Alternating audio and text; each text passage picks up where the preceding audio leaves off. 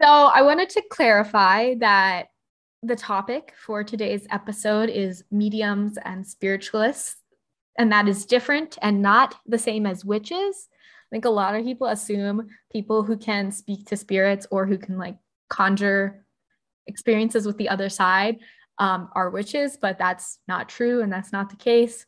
So the individuals we're talking about today are not witches. They are people who are in tune with, in one way or another, spirits.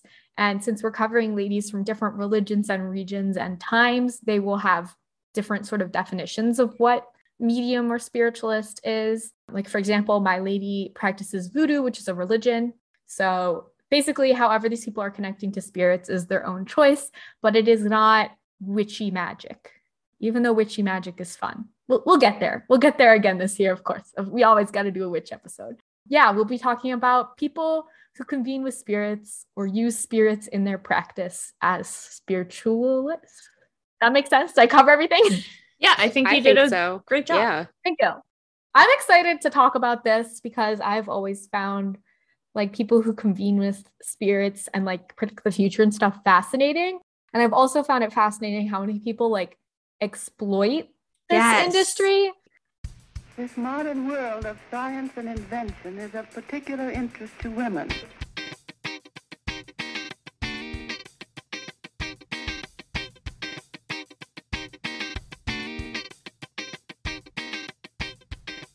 Hello and welcome to Lady History, the good, the bad, and the ugly ladies you missed in history class. Hey Lexi, how's your spirit?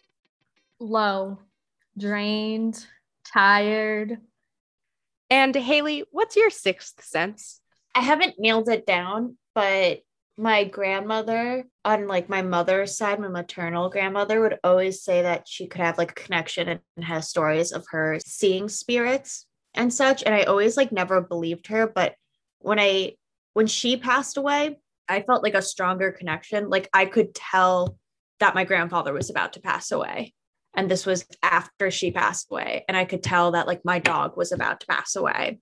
Just more getting feelings like if something bad or something really good is happening, I can feel that. And I want to like explore that more of just being more in tune with my body because I went through a long period of shutting out emotion and feelings. And I'm trying really hard to be better at that. And I'm hoping that side of like what my grandmother would tell me. And I'm Alana, and astrology is a personality trait. So a lot of women in the 19th century became spiritualists because they were like, we can talk to ghosts, and the ghosts say that you have to let us vote. That's true. You can look it up. I believe ancestors definitely want women to be able to vote. They have the knowledge to know that women should be allowed to vote. And I trust the ancestors. Yeah, but so in a time when women weren't really allowed to do a lot of things, when they were the only ones who could talk to ghosts, people started listening all of a sudden. And that's kind of how you get to people like the Fox sisters, Margreta or Maggie and Kate. And I think it's Maggie and Kate are the two who like were fake spiritualists, people who fake it just so people will listen. And then when we get to my story, sometimes you find spiritualists who are like running for president in the 19th century. That's how women kind of found a voice when they didn't really have one. Also, Sir Arthur Conan Doyle famously was a huge spiritualist and a big believer. Harry Houdini was a skeptic, huge skeptic, totally believed in ghosts, but didn't believe that a lot of people who said they could talk to ghosts actually could. There's Maybe a thing he had where trust issues. Yeah, I was just gonna say, I feel like there are a lot of fakers. So like he probably just had trust but so issues. apparently he was like at a seance with a woman like trying to contact Harry Houdini's mother, and the woman like drew a cross and was like, look, she's with us. But Harry Houdini's mother was Jewish, so why would she draw a cross? Anyway. Maybe his mother was trying to convert him from beyond. Okay, maybe in the afterlife, she became crazily obsessed with Jesus. Maybe. You never know. You never know. We don't know what's on the other side, guys. Like, you never know. And now today we have like the Long Island medium. Yeah, well. How times have changed.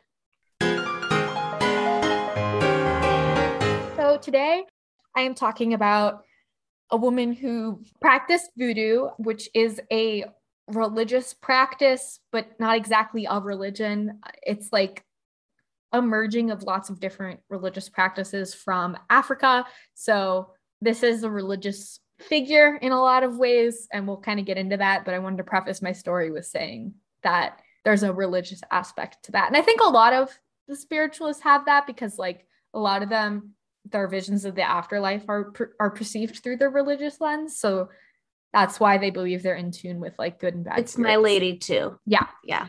So Mary Laveau was born in 1794, and she was a Louisiana Creole woman of Black, white, and Choctaw descent. Choctaw is an indigenous group in the area. And she was probably born in the French Quarter of New Orleans, but she doesn't have a birth record. Based on her life, that's probably where she was born. And she was the daughter of a wealthy plantation owner and his mistress. And I guess you can guess which parent was white and which person in that relationship was POC, because white men love to exploit women of color. Thank you for coming to my TED Talk. Marie was the first woman to be born free on her mother's side of the family, and her maternal grandmother is believed to have been an enslaved woman kidnapped from West Africa.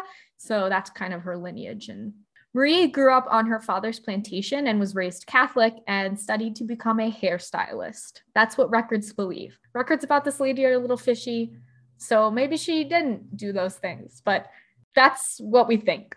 In 1819, Marie married a Haitian freedman, Jacques Perry, who worked as a carpenter, and her husband, one of the many Haitians who immigrated to New Orleans after the Haitian Revolution, was a part of a large cultural and racial shift in the area, which basically made New Orleans a majority Black city, and it's kind of stayed that way for a long time.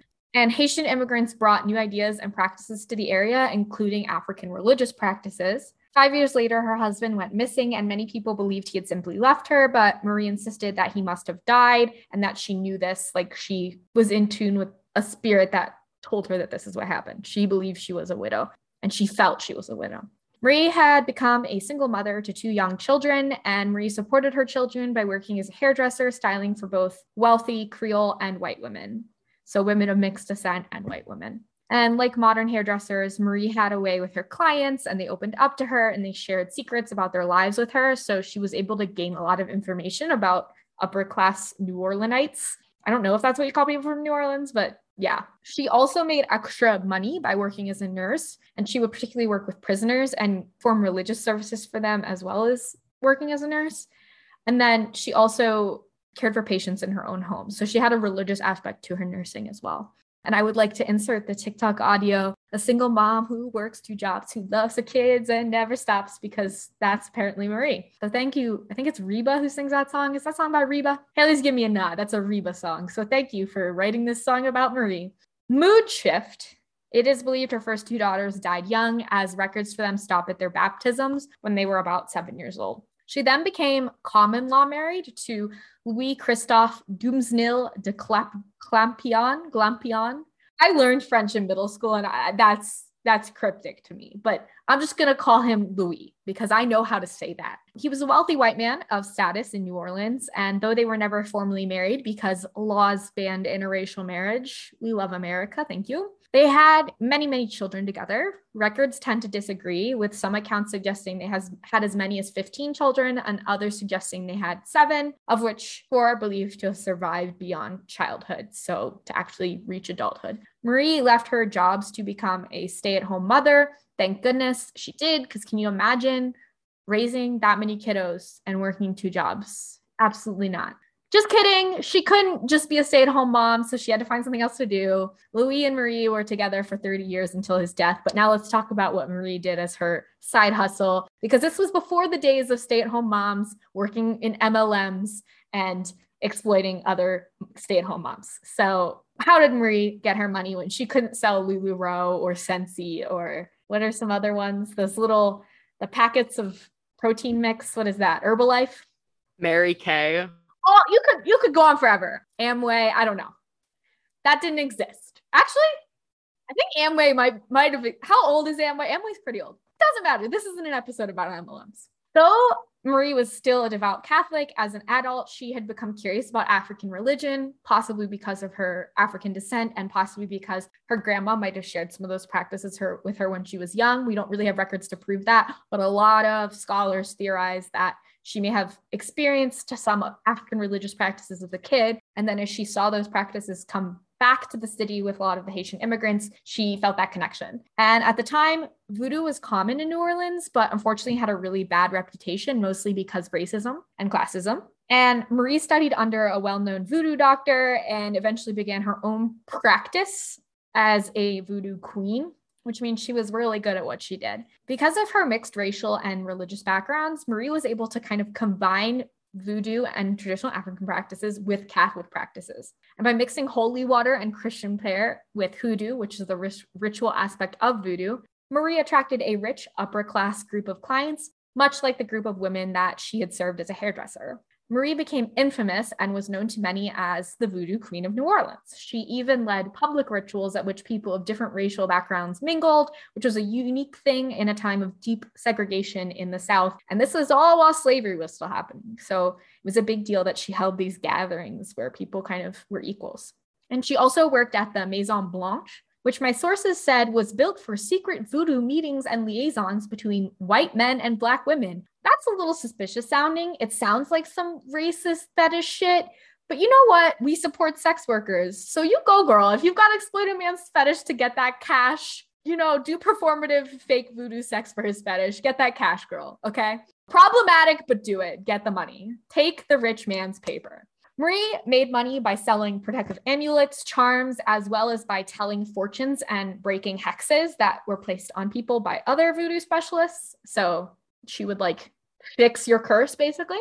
Some historians believe it was the information she collected as a hairdresser that allowed her to become such a trusted practitioner of voodoo. So really skeptical scholars are like, she made up everything because she knew so much about the community. And then scholars who believe in voodoo, who trust that voodoo is real and possible, they think that that information helped her gain a place in society where she could practice with people of an upper crust who traditionally weren't interested in voodoo. Up to you to decide what you think, but it seems like the general verdict is her combination of like Catholic practices with voodoo practices really worked in neutralizing and creating a space where people were interested in voodoo who traditionally weren't. Marie died at the age of 86 in 1881 and was buried in her common law husband's family tomb. Again, common law because they couldn't be legally married, but they were together for such a long time that it was common law. Tombs in New Orleans are above ground, and Caitlin Doty, who I talked about previously, has a great video on these tombs. They're called oven tombs. It's on her YouTube channel. I'll have a link in my notes that Haley can put in our little playlist, but if you just want to like look it up, yeah,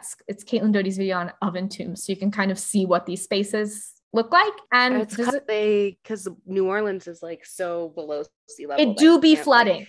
It do be flooding all the time. So all the tombs have to be above ground. Yep.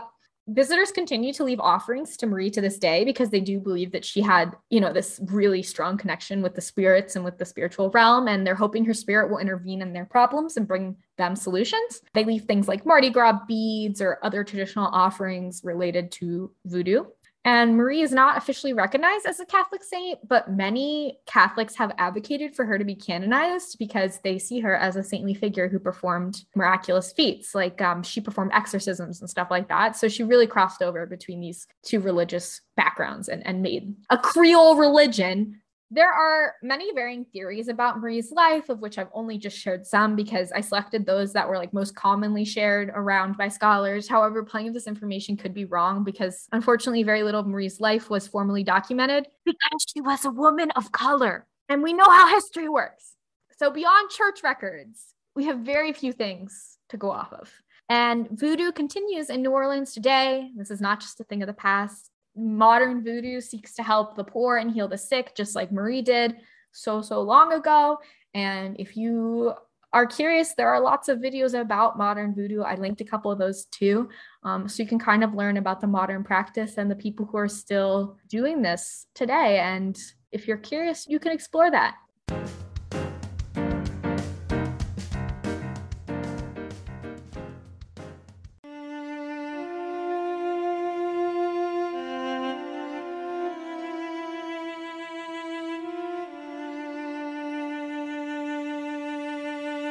This is the story of Cora L.V. Scott, and I'm going to preface this story by saying this gal, Cora L.V. Scott, has a bunch of different names, and I'm just going to go by Cora because that's the one that really you'll see most of the time. In my book, that means you just have more options to get yourself stuck in a place of research, because there are points where I had to like double check that this was actually her. Anywho, if I'm missing like a big chunk of information or just anything you would like to add, please message us on ladyhistorypod@gmail.com. Leave us an audio. I think that's like through our Anchor too. Look at the description in our Spotify or wherever you enjoy a podcast. And another name she has gone by, back to the story, of course, is, quote, the most famous American spiritualist. And she's also like an inspirational speaker, but I'm going to talk more about her being a spiritualist to stick on theme. If you're thinking, I have never heard of her, you are totally fine. Me too. This name was given to her when she was the most famous American spiritualist in the 1800s. And I will get to that. Side note, her name means seeress. Seeress, and that's like the seer. So we get the ball rolling already. Her parents just already threw her a bone with the title of spiritualist.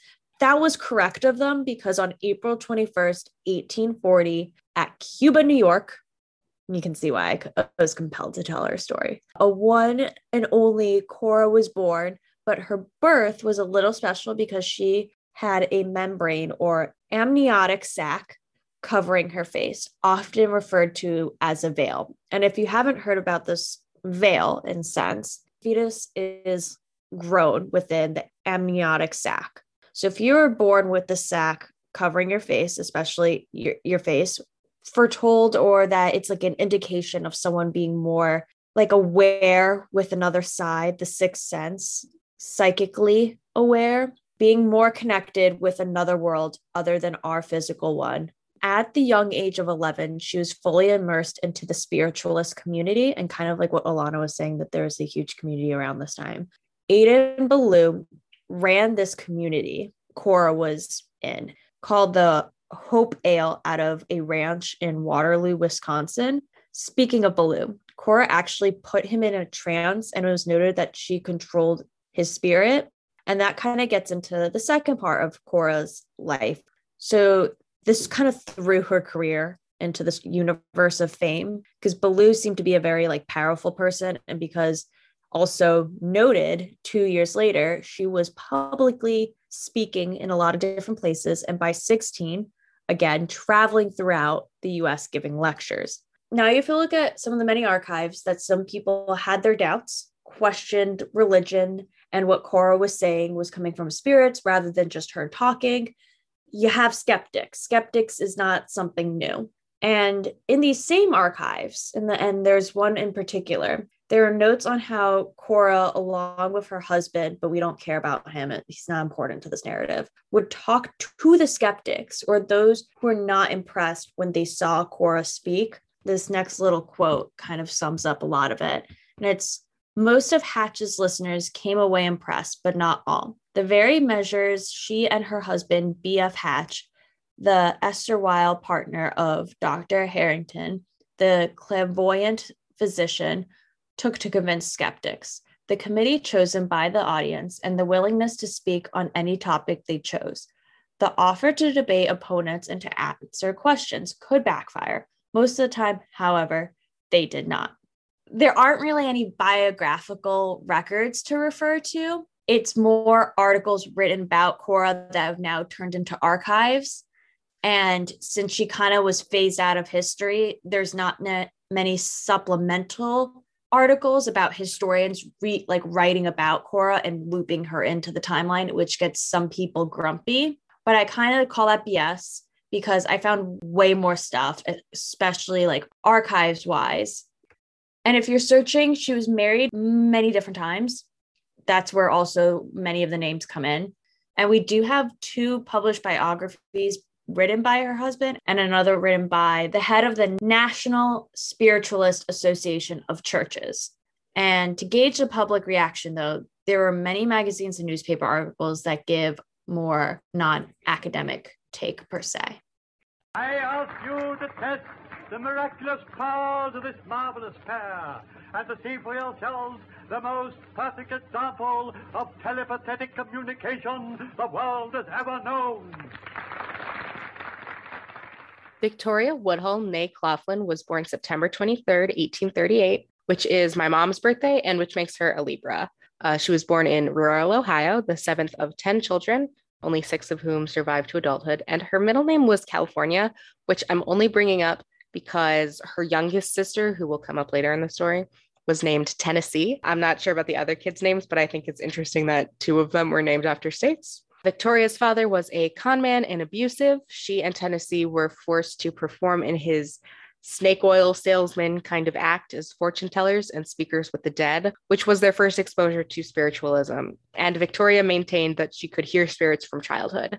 When she was 15, Victoria's parents kind of nudged her, / she also wanted to escape them, into a marriage with air quotes, Dr. Canning Woodhull, who claimed to be a physician, but was also kind of a snake oil salesman, con artist kind of dude, who was in and out of debts and prisons and brothels. So Victoria had to fend for herself and provide for her husband and their 2 children, Byron and Zulu or Zula Maud. Air quotes, Dr. Woodhull actually delivered Zulu and fucked it up so bad that she almost bled to death. In 1860, all the Woodhulls moved to New York to be near Victoria's sister, Tennessee, where the 2 made some money as mediums. In 1864, Victoria divorced her husband, moved to Cincinnati with her sister to continue their medium's business, and became an advocate of the free love movement. At the time, divorce was scandalous and made women social pariahs, and the free love movement really only advocated for the destigmatization of divorce so that women could maintain their reputations even when leaving abusive or otherwise unhappy marriages. A few years later, she met and married Colonel James Blood, a Civil War veteran and spiritualist himself, who encouraged Victoria and Tennessee in their business. Victoria kept the last name Woodhull through her entire life, which is ridiculous to me because she could have taken the last name Blood and dropped the name of her abuser, but all right, Vicky, do you. After moving back to New York in 1868, Victoria and Tennessee became spiritual advisors to the richest man in America at the time, Cornelius Vanderbilt, who gave them the means to start their own brokerage firm, the first women ever to do so. They also started a newspaper, which was the first in America to publish Karl Marx's Communist Manifesto. Also, Victoria Woodhull was the first woman to testify before Congress, arguing that women already had the right to vote because of the 14th and 15th Amendments. And she was the first woman to run for president all the way back in 1872, before women even had the right to vote. She ran on a platform of free love and equality, and Frederick Douglass was tapped to be her running mate, but the historical jury is still out on whether he accepted or declined the offer. Her campaign never really took off because people were afraid of her ideas. She also wasn't 35, so constitutionally, she would not have been allowed to be president. In 1876, Victoria divorced her husband and closed the newspaper, having been sued several times for libel. The next year, she and Tennessee moved to London and married wealthy men and kind of faded from public life. One last fun fact before the end: after Victoria's 3rd and final husband died in 1901, she became one of the first women in England to own a car. Victoria Woodhull died in 1927 at the age of 88, having lived to see women get the right to vote in both England and the United States.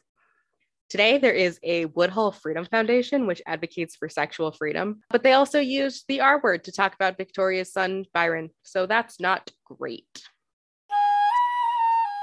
You can find this podcast on Twitter, TikTok, and Instagram at Lady History Pod. Our show notes and a transcript of this episode, as well as our merch, will be on ladyhistorypod.com. If you like the show, leave us a review or follow us on Patreon. And if you don't like the show, keep it to yourself.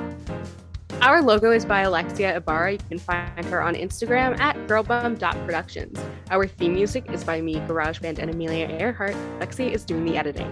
You will not see us, and we will not see you, but you will hear us next time on Lady History.